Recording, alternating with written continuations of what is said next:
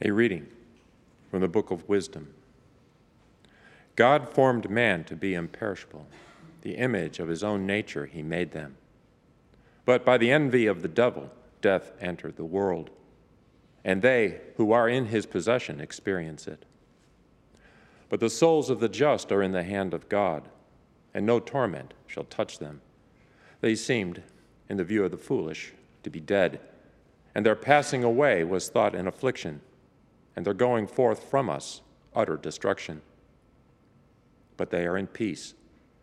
For if before men, indeed, they be punished, yet is their hope full of immortality. Chastised a little, they shall be greatly blessed, because God tried them, and found them worthy of himself. As gold in the furnace he proved them, and as sacrificial offerings he took them to himself. In the time of their visitation they shall shine, and shall dart about as sparks through stubble. They shall judge nations and rule over peoples, and the Lord shall be their king forever. Those who trust in him shall understand truth, and the faithful shall abide with him in love, because grace and mercy are with his holy ones, and his care is with his elect. The word of the Lord. Thanks be to God. I will bless the Lord at all times. I will bless the Lord at all times. His praise shall be ever in my mouth. Let my soul glory in the Lord. The lowly will hear me and be glad. I will bless the Lord at all times. The Lord has eyes for the just and ears for their cry. The Lord confronts the evildoers to destroy remembrance of them from the earth. I will bless the Lord at all times. When the just cry out, the Lord hears them, and from all their distress he rescues them. The Lord is close to the brokenhearted, and those who are crushed in spirit he saves. I will bless the Lord at all times.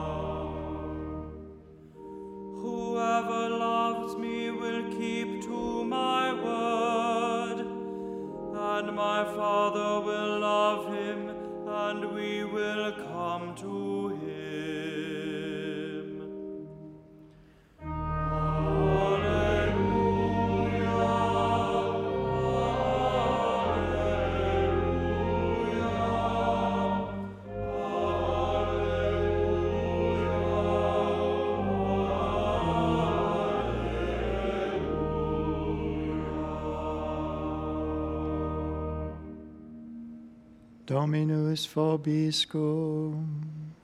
Et cum spiritu tuo. Lectio Sancti Evangelii secundum Lucam. Gloria a tibi, Domine. Jesus said to the apostles, "Who among you would say to your servant who had just come in from plowing or tending sheep in the field, 'Come here immediately and take your place at table'?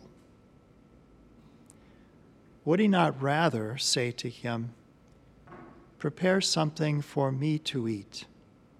Put on your apron and wait on me while I eat and drink. You may eat and drink when I am finished'? Is he grateful to that servant because he did what was commanded, so should it be with you. When you have done all you have been commanded, say, we are unprofitable servants. We have done what we were obliged to do. Verbum Domini.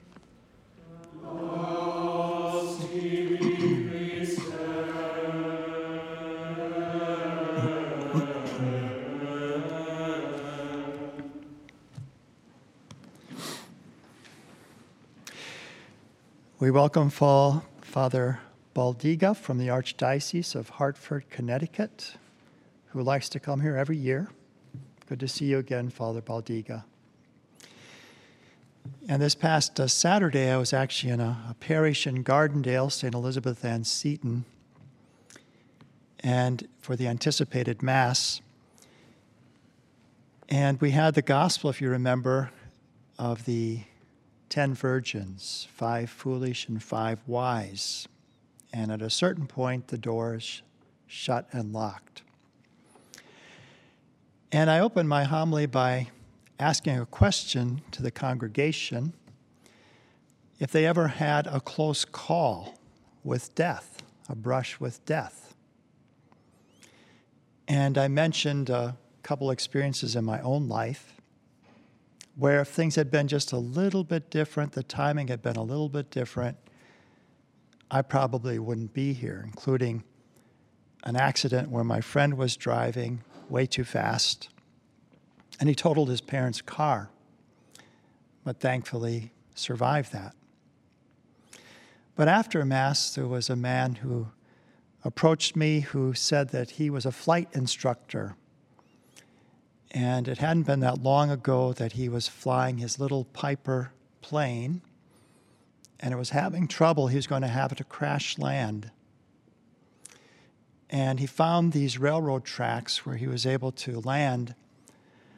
But he said that the flight recorder recorded him saying, "I'm going to die." But thankfully, and he showed me pictures of the crash, he survived. I begin with that because we're coming to the end of the liturgical year. We're thinking of the last things. And during this week, we're reading from the Book of Wisdom. The Book of Wisdom from the Old Testament. And in this book, we hear some of the clearest teaching about life after death. And in the wisdom literature, it's addressing these questions. And so Ecclesiastes, which is before the Book of Wisdom, asks the question, well, what is the meaning of life? Vanity of vanities. All is vanity. What does man gain by all the toil at which he toils under the sun? I have seen everything that is done under the sun, and behold, all is vanity and a striving after wind. So it's raising this question. Is it all just meaningless, ultimately, that it's all just a chasing after wind, vanity of vanities? It's a merest breath.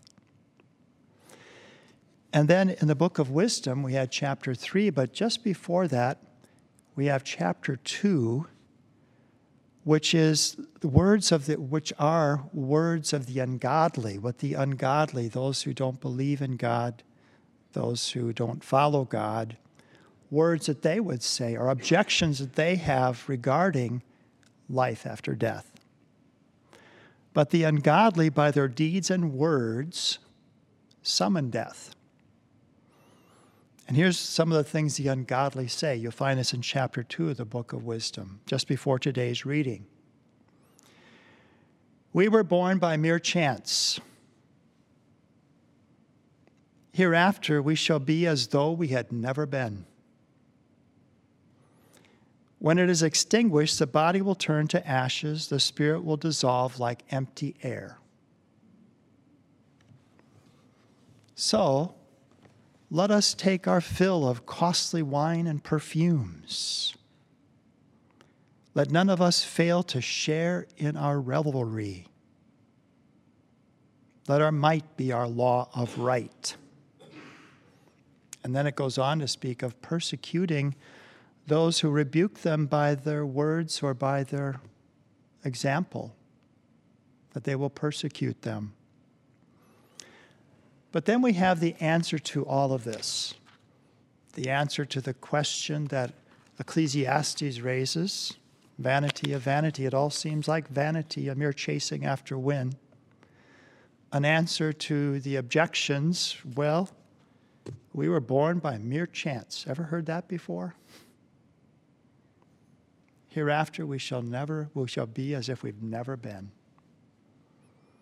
And that's where today we have this clearest teaching in the Old Testament of the truth about life after death. God formed man to be imperishable. The image of his own nature, he made him. The souls of the just are in the hand of God. They seem to be dead. They're passing away in affliction.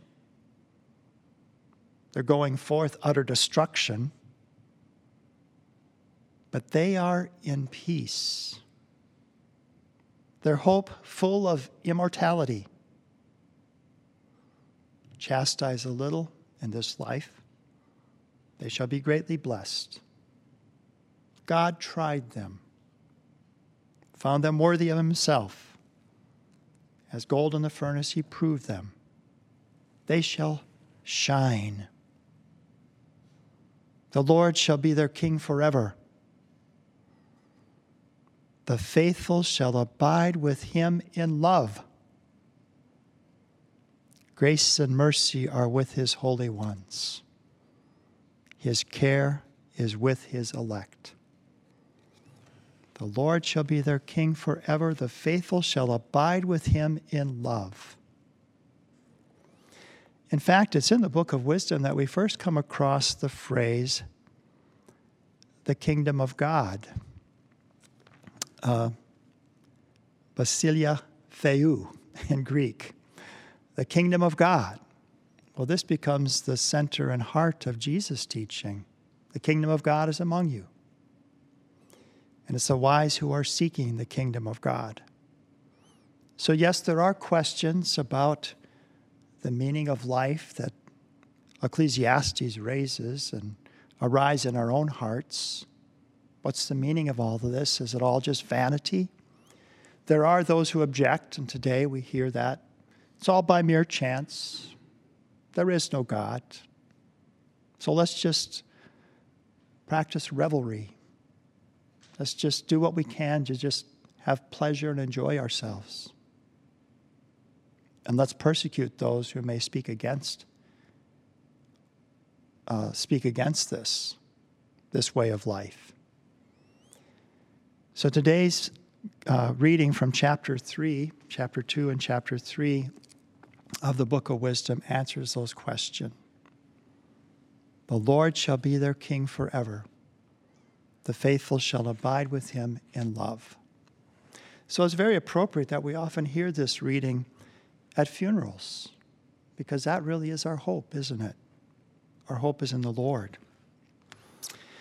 You know, this past July 16th, 2023, a community that's very dear to our Bishop Emeritus, Bishop Robert Baker, celebrated its 40th anniversary. The Comunità Cenacolo, the Cenacolo community. For those who've become addicted to drugs, who find their way to freedom by living more of a family life, by dedicating themselves to Mass and adoration and praying the Rosary and honesty with each other. And it's helped so many people throughout the world. They have some 72 communities in 20 countries. They have a number, I think 11 priests and 30-some sisters in this community. And it was just after their 40th anniversary, just a couple weeks later, that the foundress, Mother Elvira, passed away. And so we're on their newsletter list, and they had this whole newsletter about Mother Elvira. I just wanted to share a couple of things that I think are related to our scripture readings today and her beautiful life, her generous life. So she was born in very poor circumstances. Her father was often drunk, she said, and often unemployed. Her mother was a nurse.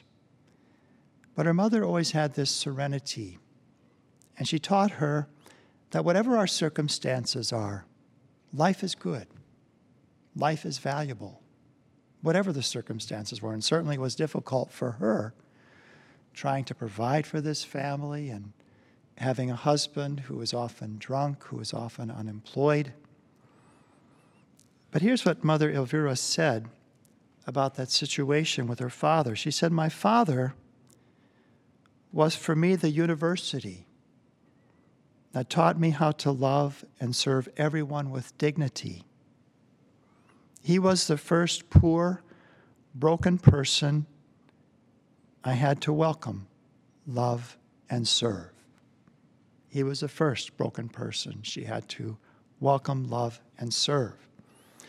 And she said, "Life has taught me since I was a child to always think of others before myself. And today I recognize that this has been my wealth." It brings you really a freedom, doesn't it? When we learn to forget ourselves. Her mother said to her once, "You can't put something in your mouth without giving something to someone else." And there's a beautiful quote in the Register, or rather the CNA, Catholic News Agency, or actually this is the Register. It's a beautiful quote of what she said when she felt called then to help young people. So first she had entered this religious community, and she was with this community for 28 years. But she had this burning desire to help the youth one time when she's praying before the Blessed Sacrament. And she said that she could hear their cries. They were like sheep without a shepherd. They had everything materially, and yet inside there was darkness and death within their hearts. And she wanted to help them, and so she asked permission, and the superior said no. She did this for 7 years. No, no, no, no. Finally, the 7th year, they said yes. And so they began July 16th, 1983 in Saluzzo, Italy, and Bishop Baker was there, and he talked about how when he first met Mother, he started a group in Florida where he was a priest, and how he was going to have this big fundraiser for the group. And the members that came from Italy said, "Well, no, Mother said we have to depend on divine providence." That was it, that God loves us. And she said, in her prayer to God, she said, "Well, I'm going to, work with all my being at this, but you must show them that you're their father. You're going to provide for them." And in fact, Bishop Baker mentioned that it was in one of their homes that they have a mosaic on the floor, "Dio provvede," God provides. And so he has all of these 40 years. But here's what she said: "I dove into God's mercy and rolled up my sleeves to love, love, love, and serve." So isn't that related to today's gospel, where our Lord reminds us that we do have a duty to love, to serve God, who has given us everything. Mother Elvira said, "I dove into God's mercy, I rolled up my sleeves to love, love, love, and serve." And that's for each of us. And our Lord points this out to us. When you've done all you've been commanded to say, say we are unprofitable servants. We've done what we are obliged to do.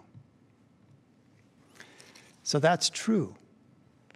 But it's also true that we're diving into God's mercy when we're serving the Lord, when we're acknowledging the Lord, when we're not like the ungodly who say, well, we're just all here by chance.